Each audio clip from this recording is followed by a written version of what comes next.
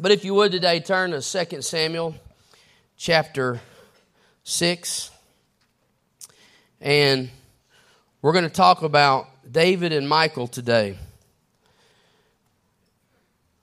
And we want to look at these two as examples of how things could go in our life, in our worship, but even not only in our worship, but in every aspect of our life. How many of you have ever been humbled before? Sometimes it's a good experience, sometimes not so good. So as you know, tonight we're having the 4th of July party, pre-celebration, right? So that I can sleep all day on the 4th of July and have no commitments, right? I can just go to sleep, you know.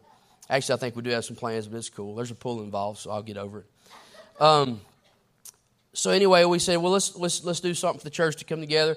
We've got, a bouncy house. We've got an obstacle course. We're going to have Kona ice, and we're going to have, fireworks going off, and, and as long as Dexter behaves, nobody should get hurt.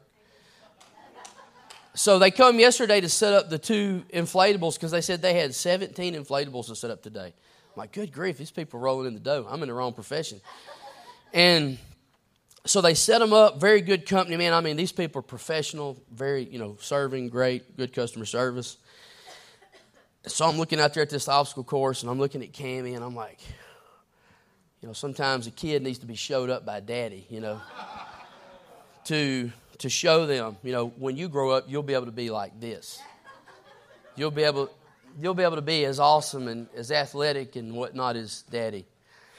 So me and Cammie, we lined up, and I don't know what's going on lately. I think I'm just getting 43 has not liked me. My shoulders, my elbows, every joint in my body. When I get up in the morning, it's like I'm crumpled up like tinfoil, and I got to get up and get stretched out. Beat my head against the wall a couple of times, drink about a whole pot of coffee, black, community coffee. And I notice when I go work out, it takes like 30 minutes to even get warmed up where the pain goes away. Okay, I can lift this without screaming. So me and Cammie, we go and we're sitting up by the garage, and y'all saw some of you seen the obstacle course, right? So me and Cammie get backed up, and I'm looking at Cammie, and I'm like, you ready? Yeah. And you see the anticipation, the excitement, the little braces shining and gleaming like, oh, yeah, Because Cammie ain't got no sense. She thinks she's the greatest of everything, right? She hasn't been humbled yet, So we're going, we start, and I say, on your mark, you know how you mess with kids, on your mark, get set, get ready, instead of getting to the go. And they're like, come on, Dad, you're wasting time. So I said go, and we took off. And, man, we were neck and neck. We looked like two racehorses coming out of the chute. I was going. The problem is there was a lot of bending down involved on my side because there's this little hole. You go through this hole, 2 holes, and then those little tubes. And then you come to this ladder, and you go up the ladder, and you come down the slide. But, man, I had her until the ladder. And I thought, dude, I'm still in pretty good shape. I may be a little bit round in the rump, but I can still move. I'm strong. And I thought, this won't be no problem. I mean, I've done Marine Corps obstacle courses. I've done Jacob's Ladder. Not the biblical one, but the Marine Corps version, right? There's no angels at the end. There's just death. But I thought, man, I'm going to smoke Cammie's drawers. And, dude, I get there, and I come to this ladder. But I got to realize that she's just doing this the whole way. She's just running. She don't have to bend down. She's little. She's tiny. And so I get to the wall. It's those little obstacle tubes, man. That's where you kind of get slowed down, She's just blaring through it, and I'm like flipping and rolling because this thing doesn't really sustain 200 pounds as well as it does 40. And so I come to the ladder, and I went up there. I got 3/4 of the way, and all of a sudden, this ladder does not support 205 pounds. The thing. No, I've been saying 205 for 10 years now. So anyway, I put my foot on the rung, and I'm grabbing. I feel like T-Rex trying to go up this thing because the rungs are so tiny for tiny hands, and I'm trying to grab it like this. And I'm going, ah! And my feet went on the rung, but the rungs are inflatable, and it just kind of it just disappeared into the wall. So now I'm climbing up a glass slick surface, and I'm like, good grief, man. And I fell, and it hurt, dude. I was just, Christy's like, Chad, where are you? Chad, where are you? I'm like, I come out the side. I gave up. I'm like, I'm done. And so Cammie just blew by me, and her little hands and feet, she just went up that ladder and just down the other side. And I was humbled. I was like, good grief, man. Cammie wasn't. Cammie was like, oh, I smoked you, old man. You ready to go again? I'm like, no, I'm hurting. I'm serious, dude. It hurt when I fell, man. It's like I just slammed to the ground and was like, ugh. I did like a T-Rex trying to go up that thing. So eventually I did it again and went up. And her and Christy went, and the same thing happened to Christy, man. Once you get to that ladder, she just down the slide, and Christy's laying there going, my God, we're getting old. And bigger. And so the thing is, here I'm humbled by an 8-year-old. I'm like, good grief. Good grief. So today, and I'd already thought about talking about pride today as it pertains to worship, right? I mean, how many of you know that it takes humility to praise God? David says that the offerings that God wants are a broken, contrite heart, a repentant, humble heart, one that is in the correct reality of our relationship. I mean, when you think about it, pride is so anti-gospel. So anti-gospel. Pride is so anti-selflessness.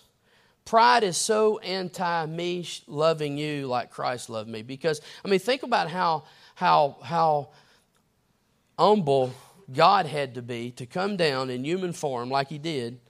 The Bible says He humbled Himself. He humbled Himself. And then while we were yet sinners, Christ died for us.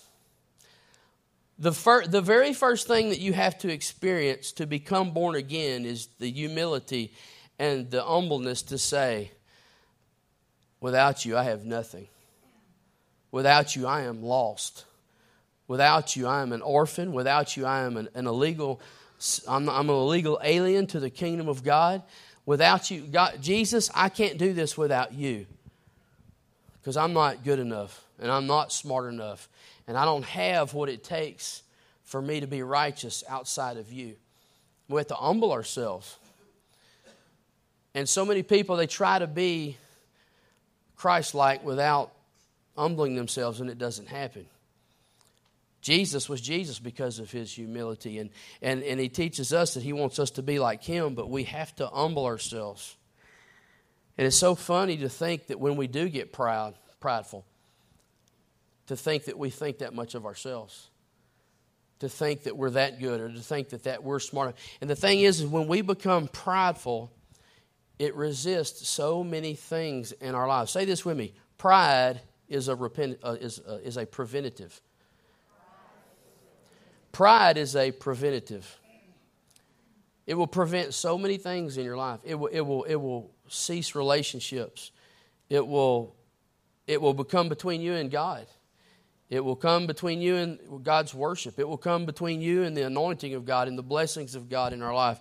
And I looked up the definition of pride. It says, a high or inordinate opinion of one's own dignity, importance, merit, or superiority. It says, whether as cherished in the mind or as displayed in bearing in conduct. In other words, either think too highly of yourself or you act too highly of yourself when it comes to other people. Like, I'm too good for that. I'm too good for you. I'm better than you. And the reality of it is, when it comes to the light of the Scriptures, all have sinned and fell short of the glory of God. We're all nasty. Paul compares us to some pretty nasty stuff in the Bible of what we're like next to the righteousness and the holiness of God. The second definition is a becoming or dignified sense of what is due to one's position or character, self-respect, self-esteem. In other words, I deserve this. I deserve this. But what does the Bible say that we deserve? Death, hell, and the grave. That's what is due us. But because of what Jesus has done, in while we were yet sinners, Christ died for us. We should be so grateful to think, Lord, thank you for giving me the grace. Thank you for not giving me what I deserve. Thank you for being merciful to me. And when we lose that ideology, when we lose that truth, when we lose that fact, we begin to become prideful. We begin to become something that God didn't intend us to be. We begin to lose our heart for other people. We begin to suffer in our relationship with God. And I want to tell you this, your relationship with God has everything to do with your relationship with people. John says that if you say you love God, or you say you love your brother, dadgummit, I just went blank there. Do what? That ain't how it goes anyway. But the Bible says that the Bible says if we don't love our brother, but we say we love God, that we're a liar and the truth is not in us. You know? It don't jive. You can't love God and hate your brother. Because and also you cannot love properly without the love of God in you. God is love. We don't know how to love until we have come to God, until we have been redeemed by the blood of Jesus Christ.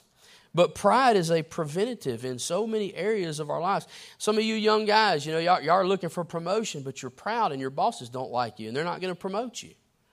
Some of you have relationships where, Paul says make peace where possible. Okay? Now, if it's been attempted on your end, then you're in the good. But if the relationship is stalled because of your pride, then you're the preventative thing in the relationship to which God has called us to peace, to restoration. That should be our end goal. But pride is a preventative. And I want you to go to 2 Samuel chapter 6, verse 20, and I want to just kind of remind you of the backstory. Here we're going to talk about David and his wife Michal. But right before this, we know that David's whole intent was to bring the ark of God where? Back into Jerusalem. Why? Because that's where God's presence resided. David knew this. In God's presence, there is everything that we need. There is joy. There is victory over our enemies. There is meeting of our needs. All the things that we need are found in God when we put Him first, when we put Him in the middle of our lives. So many of us, we try to get God kind of connected to a few things. We don't really put God central to our life. We try to build God around our lives instead of us building our lives around God. But David knew this, that man, I have been through too many battles and too many experiences that I know this, that I need God with me. God was with him when he slew the bear, when he slew the lion, when they came after the sheep. And God was putting him in these situations to prepare him and to understand this relationship and how it works. And so that one day when he faced the giant, he knew, hey, God's with me. I can do what I need to do. But he also had a relationship with God to where he wasn't going to watch somebody badmouth God like that. He wasn't going to stand there while somebody insulted the one true God that he knew so well. And so we see David, he attempts to bring the ark in. They didn't do it correctly. It falls off a wagon as they're bringing it into Jerusalem, and a guy named Uzzah tries to touch it, and he dies. And so David pouted a little bit, but he had to go back, and he had to go back to the Word. And God had to say, look, you're doing the right thing, but you're going about it the wrong way. And so he went back and he figured out, okay, we need the priest and we need to do it this way to bring it in. The priests are the ones that carry the ark. They can touch it. So they went and they got everybody ready and they carried the ark to Jerusalem. And like every 6 steps, they made a sacrifice. They sacrificed a bull. And where the ark was before that, it was blessings. God's presence was there. The family was being blessed. And David's like, we need to go beyond just getting this family blessed. We want the whole nation to be blessed. And so they bring the ark into Jerusalem. They sacrifice every 6 steps. The bands are playing, the tambourines, the trumpets, the stringed instruments. And David is dancing like a fool, the Bible says, in his ephod. In other words, he was kind of in his skivvies. And the thing is, he was a king, but he did not dress like a king. He humbled himself and got down and lowered himself in front of his people to show them that even though I am king, I am nothing compared to the glory of God. He humbled himself. He humbled himself. And so as he's doing this, he's dancing and he's bringing in the presence of God. And Michal, his wife, who he got from Saul, it cost him 200 foreskins of the Philistines. That's a high price for a bride. Saul only asked for 100, but he went and gave him 200. And so there's a long history between David and Michal, but the thing of it is this was the daughter of Saul. The king who was what? Prideful. The king who was what? Disobedient. The king who, when God told him to do something, he would fool himself to believe that I'm doing what God said, but in no way was he doing what God said. People had to come back and do it for him. Remember, the prophet had to come back and kill King Agag, like William talked about Wednesday night. He didn't just kill him, he hacked him into little bitty bits, saying, when you do what God tells you to do, do it right. Do it wholeheartedly. So here you have David, who has a heart for God. He is a worshiper. He is the man after God's own heart. His whole desire is to show his people the presence of God and to worship God in the tabernacle of David, 7 days a week, 24 hours a day. People are going to be worshiping God. And the Bible says that God's Spirit resumed in David's tabernacle. That's where he wanted to be, in the midst of his people worshiping him. But as David came in, and David is dancing, and David is worshiping, and they're bringing in the ark, Michal's sitting over there looking out the window going, you look like a dang fool. And so we pick up in chapter 6, verse 20. It says, and David returned to bless his household. So David's here. He's done what the Lord wanted to do. He's brought in his presence, and now he's already blessed the people. Now the people are going home to bless their households. He comes home to bless his household. It says, but Michal, the daughter of Saul, came out to meet David and said, how the king of Israel honored himself today. She's being sarcastic. Your wife ever get sarcastic with you? You stop and say, wait, you're not being serious right now. You're being hateful. I know what you're saying. Uncovering himself today before the eyes of his servants, female servants, as one of the vulgar fellows shamelessly uncovers himself. You know, you go do some word studies. It says you go out there and look like a common person when you're the king. And David said to Michal, it was before the Lord. Listen to this. This is David's comeback. Hey, when truth is declared, can you really say anything against it? Nope. It was before the Lord who chose me above your father and above all his house to appoint me as prince over Israel, the people of the Lord, and I will celebrate before the Lord. He said, the Lord has chosen me over your father. It says, I will make myself yet more contemptible than this, and I will be abased in your eyes. But by the female servants of whom you have spoken, by them I shall be held in honor. And Michal, the daughter of Saul, had no child till the day of her death. That's pretty harsh. That is an abrupt ending. That is a harsh, like, bam. She rebuked David for worshiping God. He said the truth. I am king now. Your dad had his opportunity. God removed that opportunity. I'm being thankful for God for giving me the opportunity. And she didn't like it, and it said she had no children. She was barren until the day of her death. Barrenness. You know, it's something I don't understand. I mean, we deal with it in our church. You know, the people trying to have children. I mean, we have Emily Walters and Sydney and several people in here who've gone through periods where they couldn't have a kid, and then they'd have a kid, and it's like, man, everybody's trying to figure out, what's the key to this thing, and this is not. I don't understand. I don't understand it, but I believe in this situation that there's several things going on here that we need to look at, and we need to look in our lives, because here's the deal. Her main issue was pride. She told David, I cannot believe you humbled yourself like that. I cannot believe that you acted like that in front of people. And David says, oh, you ain't seen nothing yet. I'll act even more foolish than this. We used to sing that song. And I'll become even more undignified than this. You know, we used to sing that, and people would shout and dance and praise and whatnot. And, you know, and it was just saying, hey, just like David danced, hey, if we want to have the heart of worship, we need the heart of David, because David was the man who had the heart of worship and built the tabernacle of David, which is fallen. And God says in the last days, I want to rebuild it up. You know, I've been thinking about the old joke the other day. You know, we talk about how do we encounter the presence of God. And, you know, and that joke where a guy, I don't remember it, but he asked the guy, he says, are you ignorant or apathetic? And the guy goes, I don't know and I don't care. You know? Are you ignorant or apathetic? I don't know and I don't care. But here's the deal. You should know how to properly worship in this church.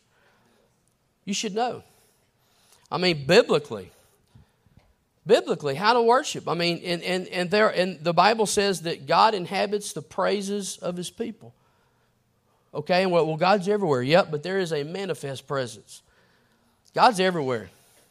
God's around people that don't know He's there. They're just like Jacob, you know, at the Jacob's ladder. He says, God was here and I didn't even know it. You know, there's a lot of Christians like, God's here and we don't even know it. I want to know that God is here. I want to see Him. I want to see His glory. I want Him to manifest me. Why? Because I'm a ding-dong. I am a person who is affected by the flesh. I am a person who needs to change. I am a person with issues like everybody, and I want God to show me His glory and to speak to me clearly, where I'm not sitting around going, what does God really say? I want His Spirit to say, Chad, this is what I want you to do. This is what I need you to do. This is what I want to change in your life. This is how you really are, so that I can say, yes, Lord, and do something about it. We need to experience God. Not have this far-off relationship with Him. You know, Psalms 138:6 says, for though the Lord is high, He regards the lowly, but the haughty He knows from afar. And so many people in churches today, they know God from afar because they don't want to humble themselves to come into His presence and to do what the Word says, to encounter Him in a way that's going to produce what He wants to produce in our lives. But pride is a preventative. So there's three things that the Lord showed me in this story about Michal that we need to address in our own lives unless we want to be barren like Michal. And I'm not talking about having real babies. I'm talking about being barren spiritually. Barren. You know, God wants us to be fruitful, right, as Christians. He wants us to produce fruits of the Spirit. He wants us to produce things. But the Bible talks about us being grafted in with Jesus. It has everything to do with us being connected with Him. It's not something that's going to dynamically happen outside of the work of the Trinity in our lives. But the first thing is this. Pride prevents presence-producing praise. Well, these are good ones. Pride prevents presence-producing praise. If praise produces the Spirit of the Lord, if it produces His presence, okay, God inhabits the praises of His people, all right? But if pride allows us not to praise because we don't want to lift our hands, if we don't want to sing, if we don't want to shout, if we don't want to do what the Bible calls acceptable sacrifices unto the Lord, if we don't want to do those things, then we're going to be prevented from truly encountering the presence of God. It's not going to happen. You can mooch off others sometimes to an extent, you know. Hey, you get in a house, people that's worshiping, you'll know that the presence of God there, but here's the deal. How's it going to affect you when you leave? How's it going to change you when you leave? I hear testimonies all the time. Man, people loved the Lord. The presence was there. But the question is how did it affect you? Man, a while ago, the Lord put on my heart on that last song just to bow before Him. And I got on my knees and I just lifted my hands and I began to sing. And man, He shocked the fire out of me.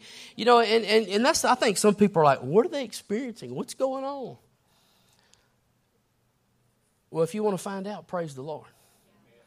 Praise the Lord. Let me tell you something. I am one of the most ungimmicky, flashy dudes in the world. But I tell you this, when you come into the encounter of God, when you experience His presence, it does become addictive. You won't settle for less, you know. Christy makes great pot pies. The other day, she was in a hurry. She didn't have time. She made some microwave pot pies. She knows I love pot pies, but they don't compare to hers. But I ate them gladly. But I'm like, you know what? It ain't nothing like Christy's homemade pot pie. And when you experience the presence of God, to come to church year after year or day after day after that and not experience the presence of God, it's like the most god-awful thing that's ever happened. And I remember as a young man, we've been from cessationist where the Holy Spirit don't live around here to charismaniac. I've been to everything in between, but I've seen the presence of God move enough to know that it's real and it ain't fake. And you know what? I had to come up to my decision one day. I can let the crazy people and the non-crazy people affect my worship, or I can just worship. I remember the first time I ever lifted my hands up to the Lord, it's just like, wow. Wow. I love it when people come in here and they say, I just couldn't handle it no more. I just lifted my hands up to the Lord and it's like something began to happen, And it's nothing magical. It's nothing superstitious. It's real simple. You praise the Lord, you'll experience His presence, He says. And that's what God wants. He wants us to praise Him. He wants to rebuild the tabernacle of praise. He wants to rebuild the tabernacle of David. But if we're too proud to give Him what He asks of us, then praise ain't going to be happening. Praise is not going to exist. And if the praise don't exist, then there's nowhere for the presence to go, to inhabit. God's presence is looking to manifest Himself. And the way He manifests Himself is through the Holy Spirit. Amen? That's when things get to happening. That's when stuff can start to move. That's when stuff can be adjusted. That's when it won't be just a nice little word of encouragement that you read in a nice book by a poet. It'll be like, this is what the word of the Lord says, and it can be life-changing. It can be life-altering. It can be direction-giving. But then when that happens, but here's the deal. We're not just accountable for our own worship. We're accountable for all of ourselves. On the days where Callie don't feel like worshiping, but she's still worshiping, maybe it's my day that day to really press in for her to help her experience God. But it's a togetherness thing. You hear me? We're to come in here to encounter God, not just individually, but together. God doesn't have a word. Man, it'd be awesome if every time I came to church, God gave me a specific word to say, Chad, I want you to do this week. Man, you know how easy that would be? Wouldn't take much faith either.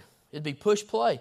But God loves to play peekaboo. He loves to play hide and seek. And He says, if you seek me, you will find me. But Michal was barren of praise. She was barren of praise. She had no praise to God because of her pride.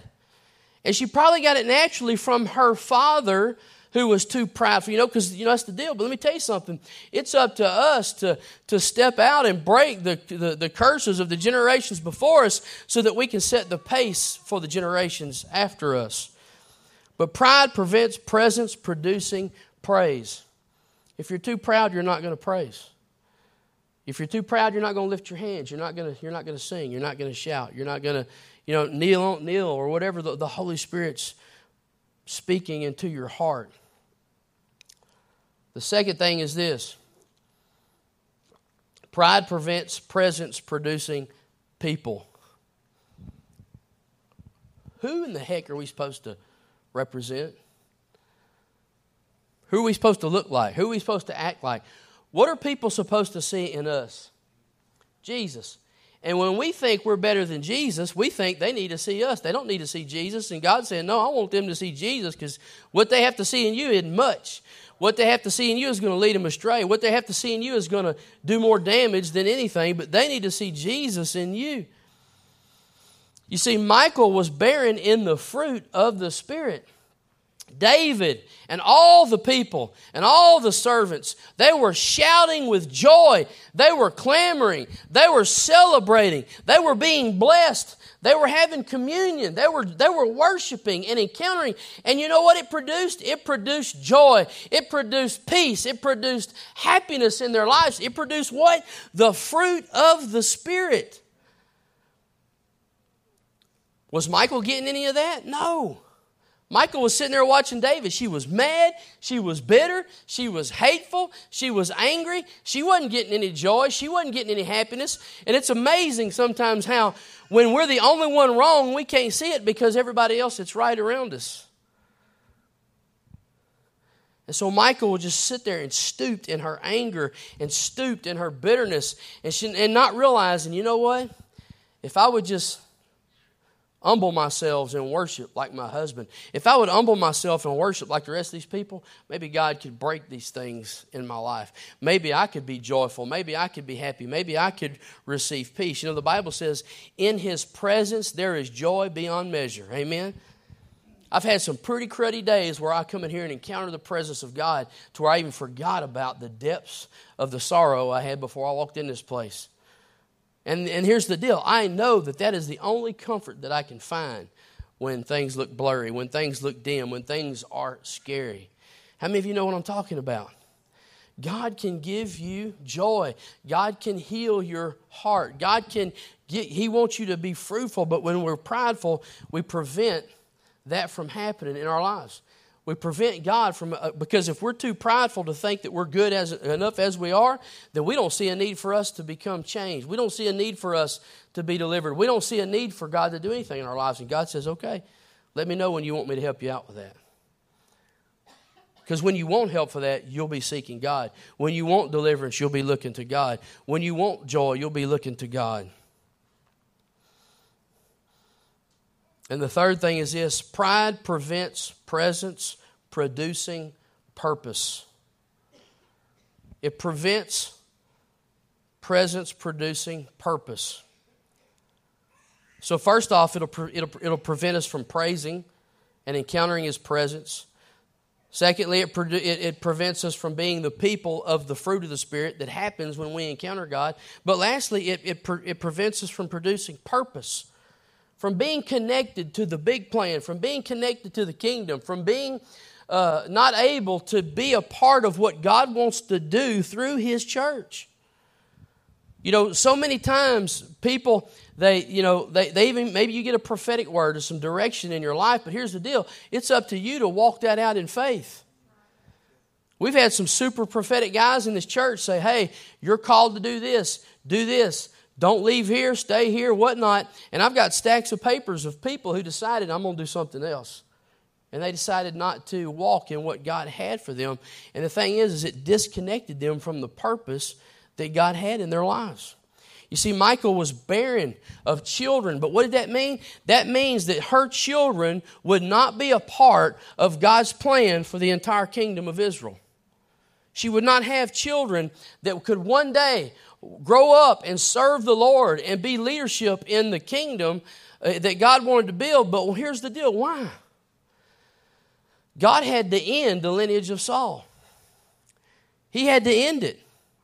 Because Saul was prideful. Saul was destructive to the purposes of God. And He says, if we let Saul keep going on, then this is not going to go where I want to go. God says, I need David because David will do what? All of my will. Now, David fell, right? David did more than just, there were several instances where he got in trouble and God would rebuke him and discipline him for it. But David would repent and turn to God. He knew what to do when things he never said, okay, God, well, I'm going to do it my way anyway. But the thing is how is your life going to fulfill the purposes of God if you're too prideful to walk with Him, to interact with Him, for Him to create in you the heart so that you could do the purposes that He wants you to fulfill? But Michal lost that opportunity. You know what? What if Michal would have repented and said, God, I don't want to be prideful. I want to be a woman that loves you, that serves you, that is humble to you, just like my husband. And I want to have babies with this man that will grow up in the admonition of the Lord, that will be worshipers, and you won't have to worry about them taking the kingdom somewhere where they don't belong. What if? What if? What if we as a people would say, you know what? It's a faith deal. The Bible says this is how you worship. When you worship, God's presence enters in. It comes down. Things begin to happen. Hearts begin to change. The Holy Spirit gets unlocked. The fruit of the Spirit is developed. The purposes of God begin to happen. People begin to come change. You see what I'm saying? What if we were just like, okay, God, we're going to believe what your word says and do it. And we're going to expect the results that you say would happen. Amen? What if we did that?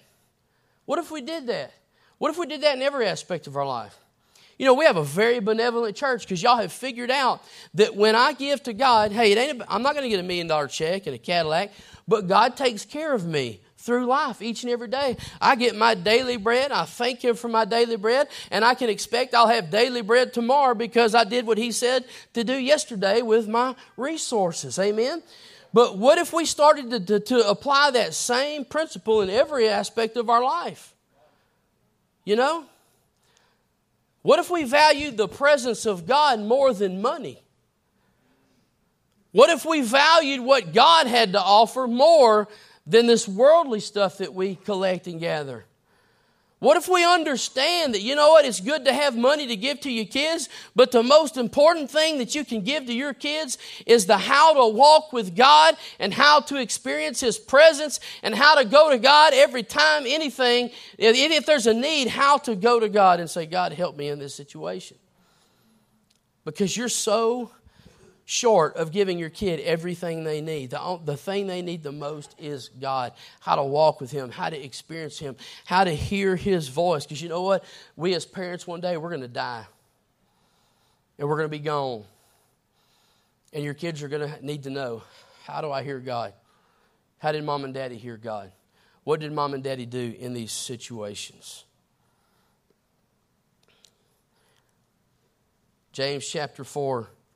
Verse 5 says, or do you suppose it is to no purpose that the Scripture says, He yearns jealously over the Spirit that He has made to dwell in us? How many of you know that God is a jealous God?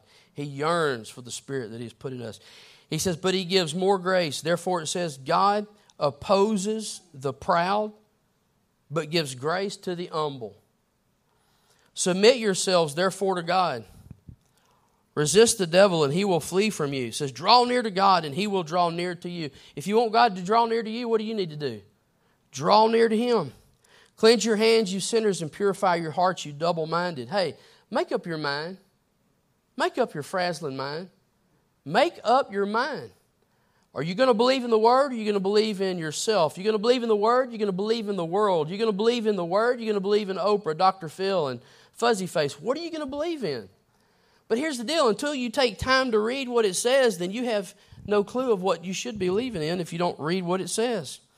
It says, be wretched and mourn and weep. Let your laughter be turned to mourning and your joy to gloom. It says, humble yourselves before the Lord, and what? He will exalt you. He will exalt you. He will exalt you.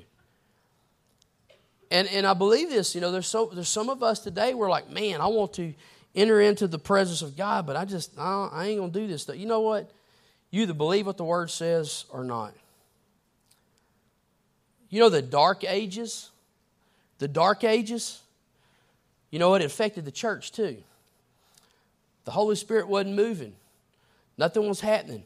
Only a few people could read, and only a few people, you know, and they took advantage of people that couldn't read, and they made them think that this is what the Bible said when it really didn't say. But the problem was it was the dark ages because the presence of God was very distant because people didn't know how to worship God. And worship got destroyed. Worship became a thing of piousness and reverence. And we, you know, here's the deal. David says, I will become more irreverent than this. I'll act like a dang fool. Where does that line up with a lot of people's idea that worshiping God is something where you just come and be still before the Lord? That's not what He's asking us for. You know, worship is love expressed. And we as men know this. When we go out with our wives, we tell them we love them all the time, but that ain't good enough. They want to know through our affections and through our time and through our attention to them. I mean, y'all know. How many times have we all had to go to our wives and say, you know I love you, right? Well, you don't act like it. And here's the deal. How do we act before God? Do we show God our love? Do we give God our affection? I'm not asking you to go buy, please don't go buy a tambourine, especially if you don't know how to buy it. I'm not asking you to do anything crazy. I'm just asking you when you come into the worship, the Bible says, enter His gates with thanksgiving in your heart, enter His courts with praise. Paul says that he desired to see men lifting holy hands and praising God. That's what Paul wanted to see. You see, so even in the New Testament, even Paul said he wants to see men lifting holy hands before the Lord. You see, this isn't just Old Testament stuff. This is the rebuilding of the tabernacle. God wants us to express our hearts to Him. But the thing is if you have a prideful heart, you are expressing your heart to Him by saying, I ain't doing nothing. I'm not going to worship. I'm not going to sing. I'm just going to stand here staunch and hope to God, luckily, God will do something one day. And God's like, you draw near to me, I'll draw near to you. You know, it's like having kids, training dogs. When do you give them the reward? Before they do the right thing or after? You know, that's like Dad got a lab puppy, and that just bumfuzzles me. I'm like, Dad, why do you want to? You hate disobedient dogs. Why do you want to do this? Dad actually whipped the dog the other day. He felt so bad about it, he crawled in the pen and loved on it and cried for about an hour. I'm like, he only gave me like 10 minutes of tears after he whipped me. I'm jealous. No, we joke about Dad. Dad was a disciplinarian, but I never knew what the heck I was getting in trouble for, and he always loved on me afterwards. The deal is, he had to make a point. You know, the Word's trying to make a point. If you want to experience God, I see people all the time, pray for me that I'll be filled with the Holy Spirit. Pray for me that I'll experience God. And the deal is are you seeking it yourself? I can't worship for you. I can't be filled with the Spirit for you. That's something you got to say, hey, I'm willing to humble myself. And the thing of it is, do you believe what the Word says? Do you believe that you can encounter God if you worship Him? Sometimes we just don't want to encounter God because we don't want to hear what He has to say. Because we're too proudful to deal with what's going on in our hearts. But you know what? I will tell you this. Do you know that you can be disciplined in worship? You know the Holy Spirit can deal with you in worship. And it is the sweetest confrontation I've ever had. In the middle of worship, I've had God come in and say, hey, I love you, but this ain't legit. And I say, yes, Lord. Thank you for loving me to bring it to my attention. But I'm going to tell you this, when you experience the presence of God, and you know what, God is not like one flavor ice cream. He is dynamic. He's always doing new things, in worship. But when like a while ago, it was that last song, man, God just began to speak to me, but it is emotional in the sense of that it's like you understand how grateful you're to be. You understand how good God is. You understand how unworthy you are. It's like you get all these emotions at the same time, and just the tears just begin to flow, thinking, oh my God, you do love me.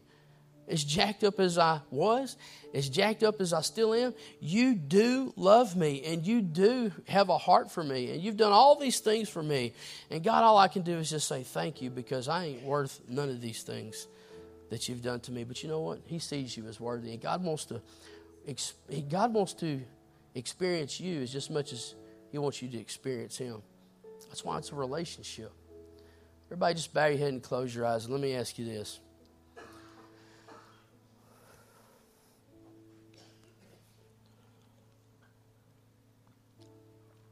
Remember this. God gives grace to the humble, but He resists the proud.